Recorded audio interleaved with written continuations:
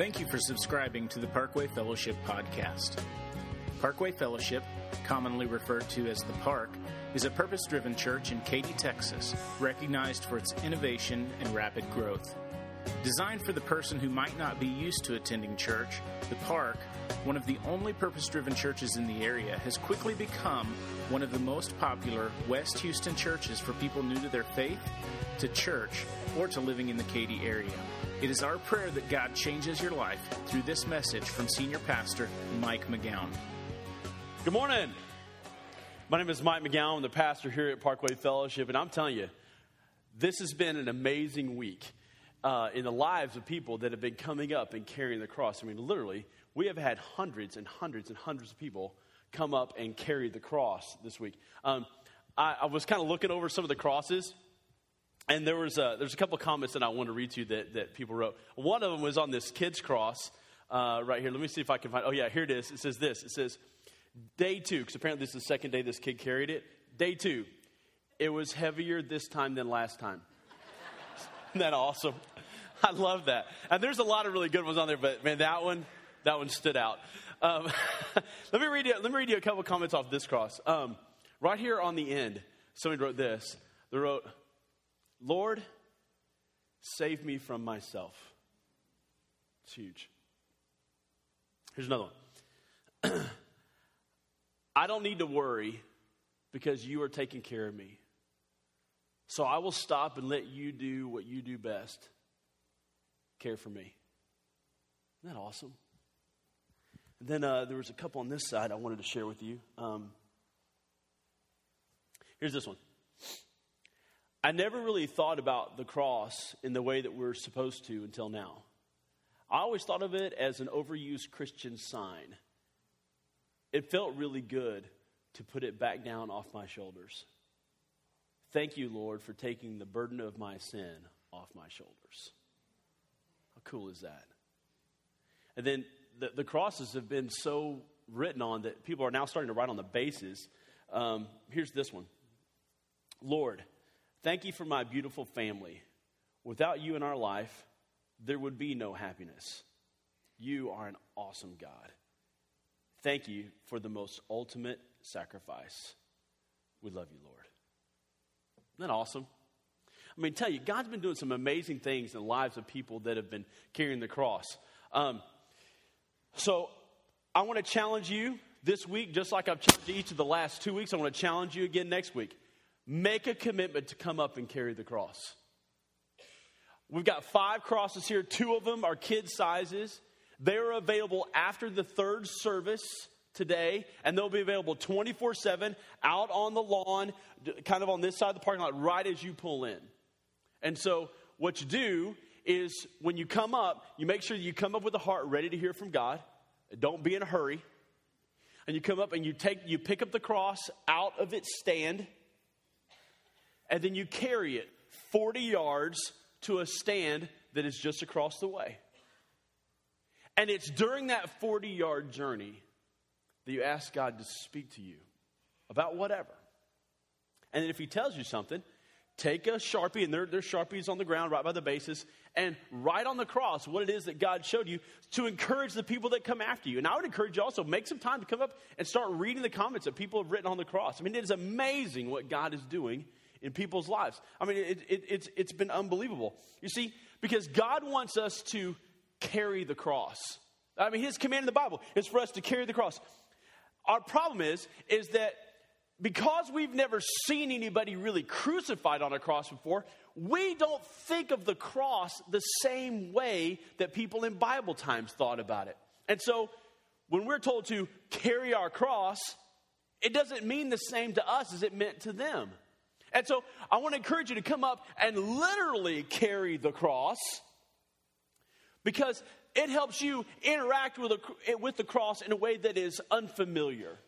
It helps you hear from God in a different way, in a fresh way. It will help you, hopefully, begin to recapture what it means to carry the cross and put it back into a perspective that is closer to what it was like in biblical times. I remember for me this week, one of the times when I came up and carried the cross, I carried it in the morning. It was in the morning, right before we had that really big storm this last week. Remember that?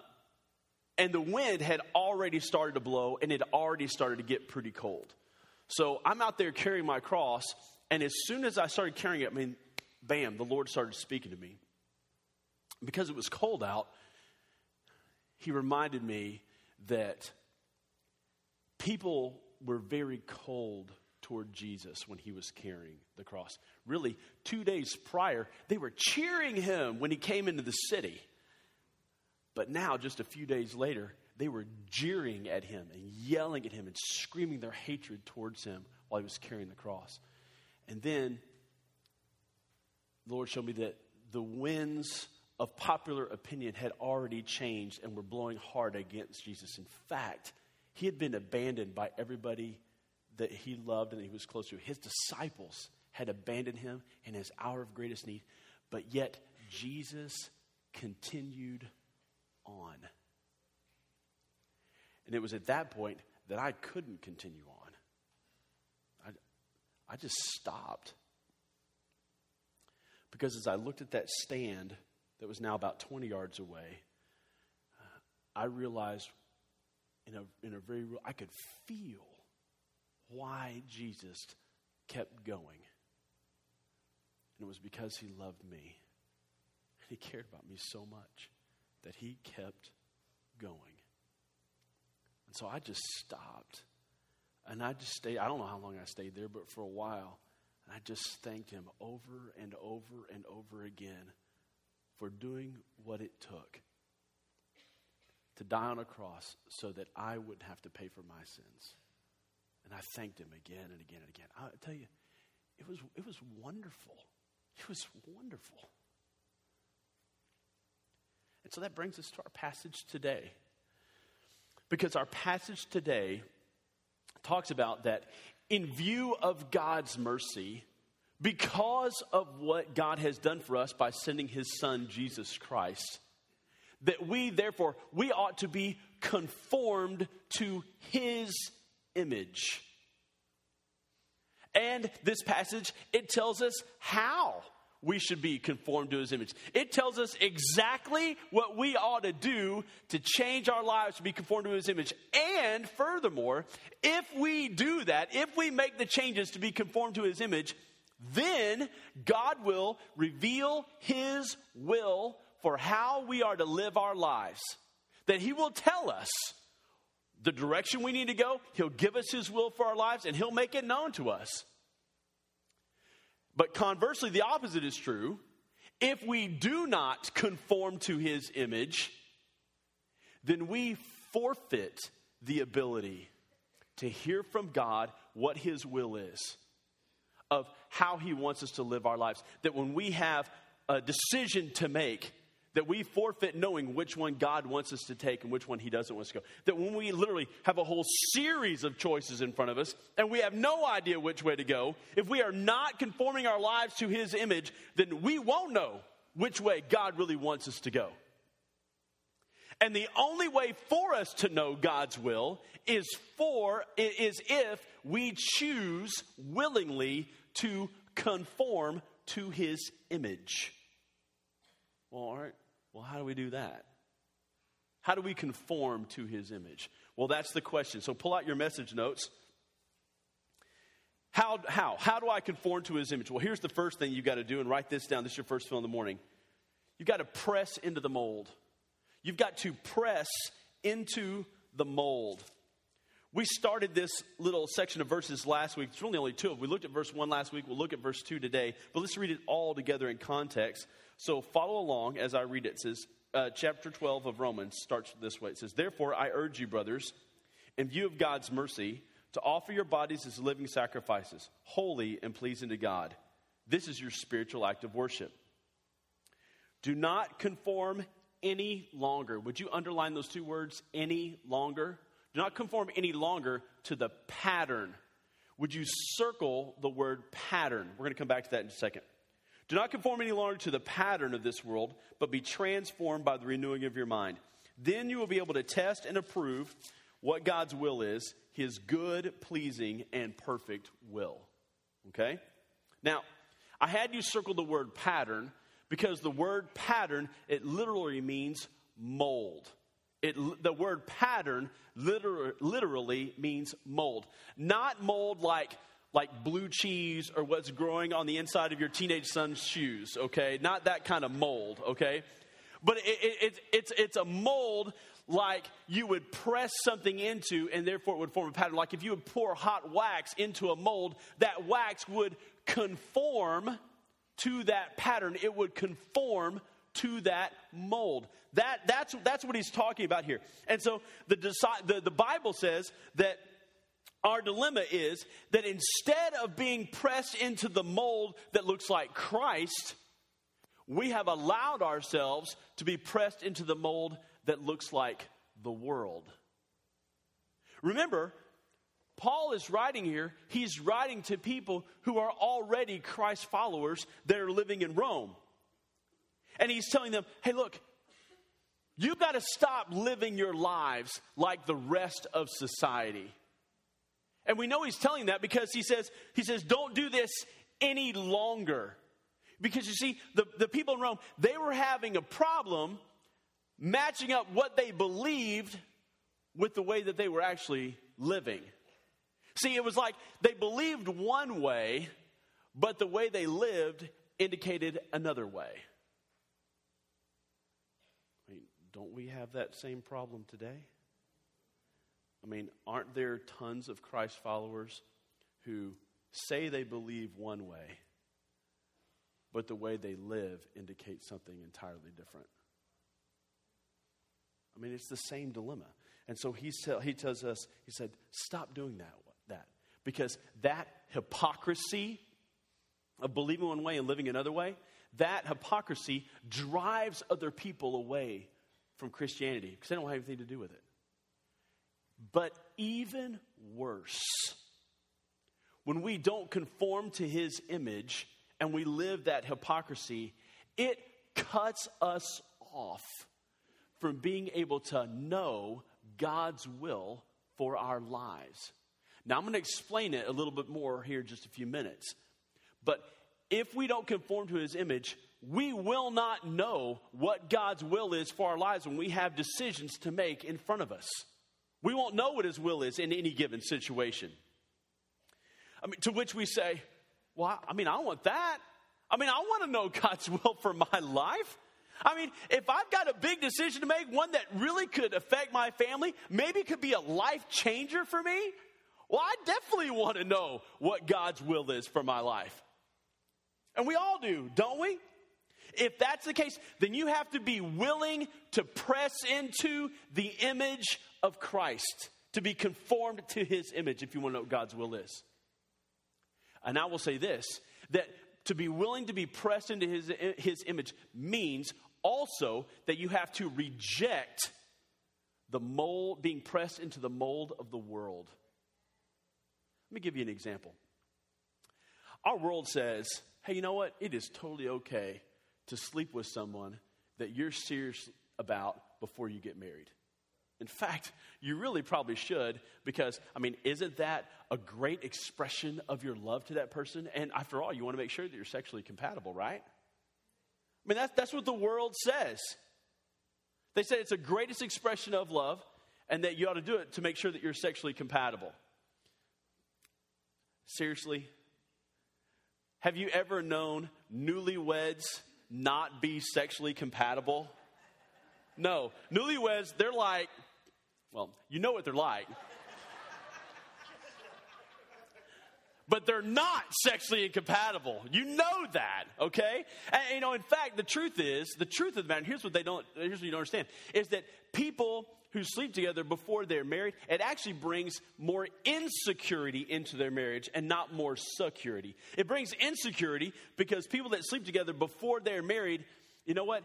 If your mate was okay with sleeping with someone that they weren't married to, then perhaps later on in a season of weakness or when the marriage isn't going so well, what's to prevent them from sleeping with someone else that they're not married to? So there's an underlying insecurity there. But conversely, if we allow ourselves to be conformed to the image of Christ and say, okay, God, if you say that sex is to only be saved for marriage, then I adopt that. It actually will bring great security into a marriage. And isn't that a better expression of love? I mean, isn't it a higher expression of love to be able to say to someone, you know what?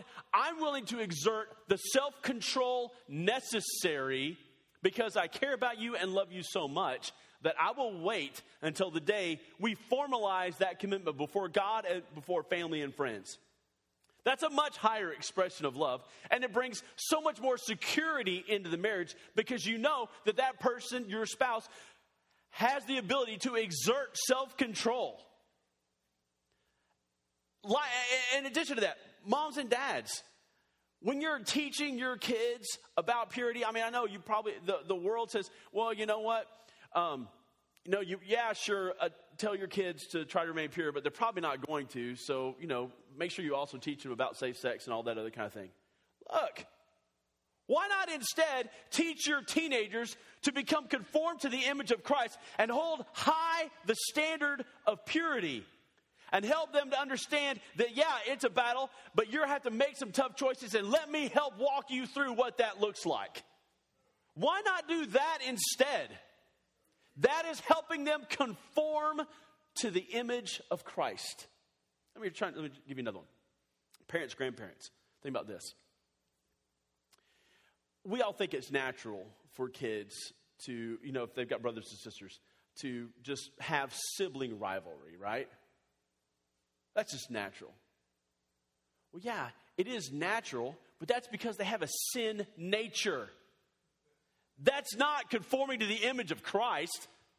I mean, Amy and I, we tell our kids all the time. We're like, hey, your brother is your best friend. Hey, your sister is your best friend, and you need to treat that other person like that. Look, do they still fuss and get angry and get upset with each other? Well, yeah, they do, because they have a sin nature. They do that. But it is our job as parents to help teach and train them. How do you overcome that sin nature? And one of the best proving grounds is to help them overcome this idea of sibling rivalry. There's no biblical passage that says that should be there. We're family. They should love each other. We have to teach them to overcome that sin nature and conform to the image of Christ. That is what it means. And those are just a couple of examples. There's hundreds more. But look, let me give you the key. The key is this. This is your next fill-in. To conform to his image, you have to spend time pressing into the mold. To conform to his image, you've got to spend some time pressing into his mold. That is, you've got to spend time pressing into a relationship with Christ by praying, by reading the Bible. All right, so let me just ask you a very simple question. How much time do you spend a week reading, praying, sacrificing, giving, volunteering, sharing, inviting, carrying the cross? How much time a week do you literally spend doing that? Look, if you want to be conformed to his image, you have to log the time. There is no other way. If you're not spending time alone with God, there is no other way for you to be conformed to his image. It doesn't happen any other way. You got to press into that mold. You got to spend some time praying and reading and going to small group and volunteering. You got to do those kinds of things. And when you do, then you are voluntarily pressing yourself into that mold, and then you slowly begin to conform to the image of the mold. That is what this passage is talking about. That's what it means to carry the cross. Okay? But the passage doesn't stop there. It continues on and tells us to do a second thing that is incredibly important. Number 2, this is the second thing you have to do, and that is this. Intentionally transform your mind. You have to intentionally transform your mind. So do I. Look at Romans 12. Let's just look at verse 2. It says this. It says, do not conform any longer to the pattern of this world, but be transformed by the, and I want you to underline this, renewing of your mind. By the renewing of your mind. The Bible says we're supposed to renew our minds. Well, how in the world do you do that? How do you change your pattern of thinking? Well, let me give you some suggestions. Let me give you 4 bullets. Here's the first thing, and that is this. Read the Bible regularly.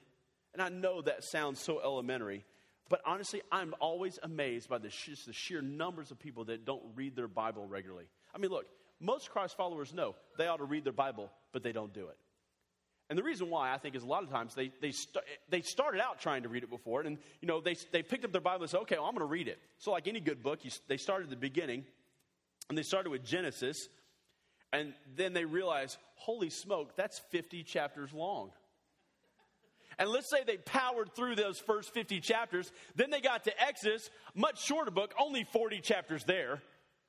Let's say they powered through those first 90 chapters of the Bible. Then they get to Exodus with all those really long, hard names and animal sacrifices. They're like, okay, I'm out. Like, I'm done. I see some of you nodding your head because you've done it. I have too. That's how most of us look. That's not the best way to read the Bible. Let me offer you a couple suggestions here. 2 quick things. First is this. Don't start with Genesis. Start with the book of Mark. It's in the New Testament. Matthew, Mark. It's the second book of the New Testament. Matthew, Mark, Luke, John. Mark, it's only 16 chapters long. It tells the story of Jesus, and it's easy to understand. Start with that book. Here's the second thing. 2 weeks from today, I'm starting a brand new series called Puzzled by the Bible. There's invite cards in your seat that you can pass it to friends, inviting them to come to that series. In that series, I'm going to take 5 weeks, and we're going to talk about how do you read the Bible, how do you understand it, how can you apply it, where did the Bible come from, how do you know it's reliable, how was it formed, how do you even know it's God's words? We're going to talk about all of that, and it is going to be an incredible series. Make sure you are there. And it'll transform the Bible for you, I promise. All right, here's the second thing you need to do. You got to be around other people who are seeking to be transformed. If you want to be transformed, you got to be around people who want to be transformed. Because you become like the people you hang around with. So hang around with people who are trying to transform their own thinking. One of the best places to do that is say it with me, it's in a small group. That's right. We've been talking about small groups the last 3 weeks. It's in a small group. And lucky for you, the spring semester small group starts today. Okay? This is the first week of small group. Make sure that you go. And go regularly. Don't just sign up. Look, we're already well past 1,300 people signed up for a small group. If you have not, I know it's unreal. If you have not signed up for a small group yet, it's not too late. You can still do that online. You can even do it in the service today. And we'll get you in touch with the small group. And look, if you missed this first meeting, that's not the end of the world. You're only missing one out of like 13, 14 meetings. It's fine. But sign up for a small group. I'll tell you at the end how to do that. Here's the next one. Memorize verses that God uses to inspire change in you. You got to memorize verses that God uses to inspire change in you. Look, to transform your mind, you got to put more good things in there, all right? The best thing that you can put in your mind is God's word, okay? So that said, let me ask this. How many verses of Scripture do you have memorized word for word and know where they are? How many? 5? 10? 15? 20? Let me tell you this. My wife teaches a small group for third graders up here on Wednesday night. This last Wednesday night, she had multiple third grade kids. These kids are like 9 years old. Multiple third graders tell her, word for word, 36 verses that they've memorized just since September. 36. If a 9-year-old can do it, you can do it. You can. You just have to memorize the verses that God's using to change you. And maybe you want to start with memorizing our verses today, Romans 12, 1 and 2. Maybe you start there. All right, fourth thing to do this. Be ridiculously careful about what you let in your mind. Be ridiculously careful. Look, You cannot transform your mind if you keep filling it with images and movies and websites and magazines and music that glorify violence, infidelity, sexual activity, excessive drinking, and excessive drug use. You cannot transform your mind by putting all that stuff in there. Well, you can. It's just in the wrong direction. But if you want to transform your mind, you've got to be ridiculously careful about what you allow in here, about what you put before your eyes, about what you let come in your ears. You've got to be ridiculously careful about that. One good standard for doing that is just simply ask this question. If Jesus were standing here right in my shoes, would he watch this? Would he keep playing this video game? Would he walk out of this theater, or would he stay here and watch this? Would he rent that? Would he download that? Would he tweet that? Would he post that?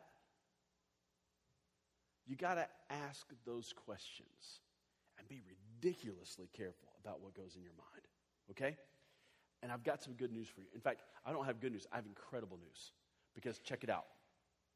What is the result of doing all this stuff that we've talked about? The result is this, is that you can know God's will in any given situation. You can know God's will in any given situation. Look quickly how this passage wraps up. It says this, it says, then, after you do all this stuff, then you will be able to test and approve what God's will is. His good, pleasing, and perfect will. You'll be able to look at any given situation and know what God's will is. You'll be able to take that situation, test it against God's will. You'll be able to know it because it says you can approve it. That means you're like, yep, I can look at that. I know it's God's will. You can do that in virtually any situation. Do you know the number one question that I get? It's not like theological stuff like, hey, Mike, is Jesus really divine? Or things like, Mike, do we really have free will, or is everything predestined? No, people don't ask me that.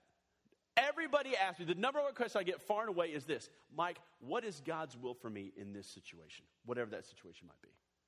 Far and away the number one question I get. Why?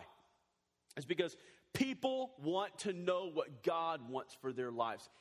And this passage says that you can know it if you will conform to his image. Now, why is that true? Because look, check it out.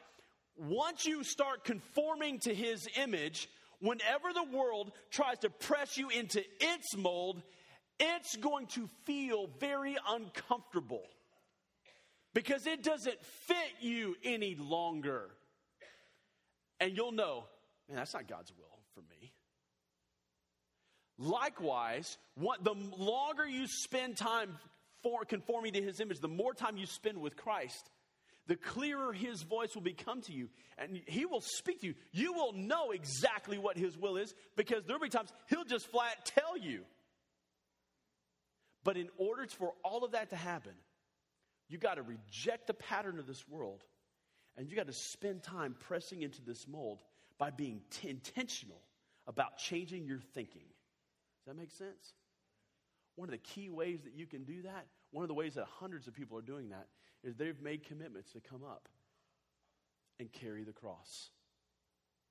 If you haven't made a commitment to come up and carry the cross, or you haven't been coming up to carry the cross, I promise you, this is something you want to do. You come up and carry the cross. Spend some time pressing in to Jesus.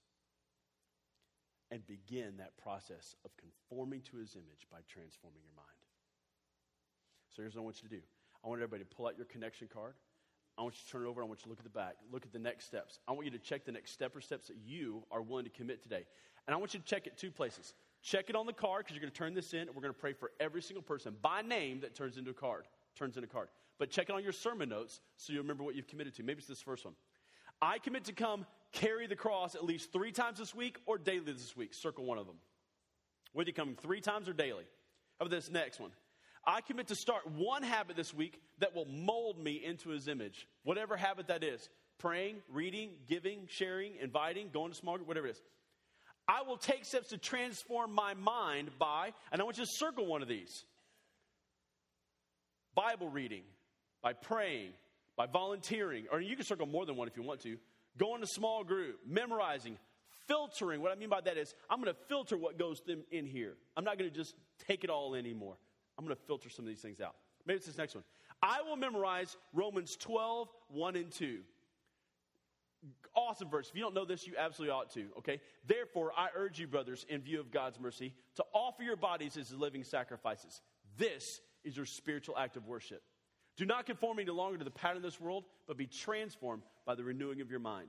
Then you'll be able to test and approve what God's will is, his good, pleasing, and perfect will. Incredible verse. Everybody should know that one. Commit to memorize it. This next one.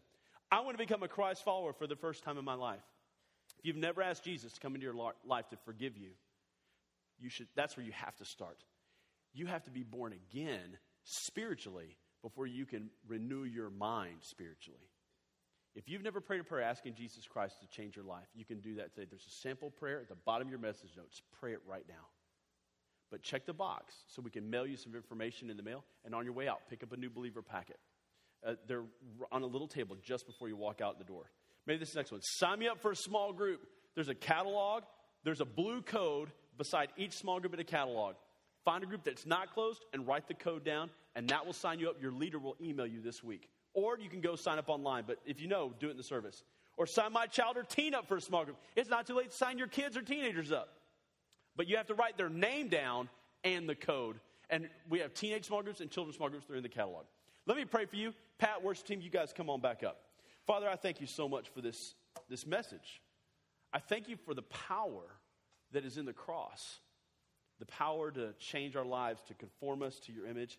And I ask, God, that you would help us to really carry the cross. Not just carrying it 40 yards, but carrying it as a lifestyle. Help us to do that for your glory. And Lord, I ask that you would bring us all back safely next week to hear more about what it means to carry the cross. And I ask you to do this in Jesus' name. Amen. Thank you for taking the time to listen to this message. Our prayer is that God has given you at least one next step to take today in your walk with Christ. For more information about Parkway Fellowship or to contact us, visit www.parkwayfellowship.com. To talk with a pastor about becoming a Christ follower for the first time, you can call our offices at 832-222-9282.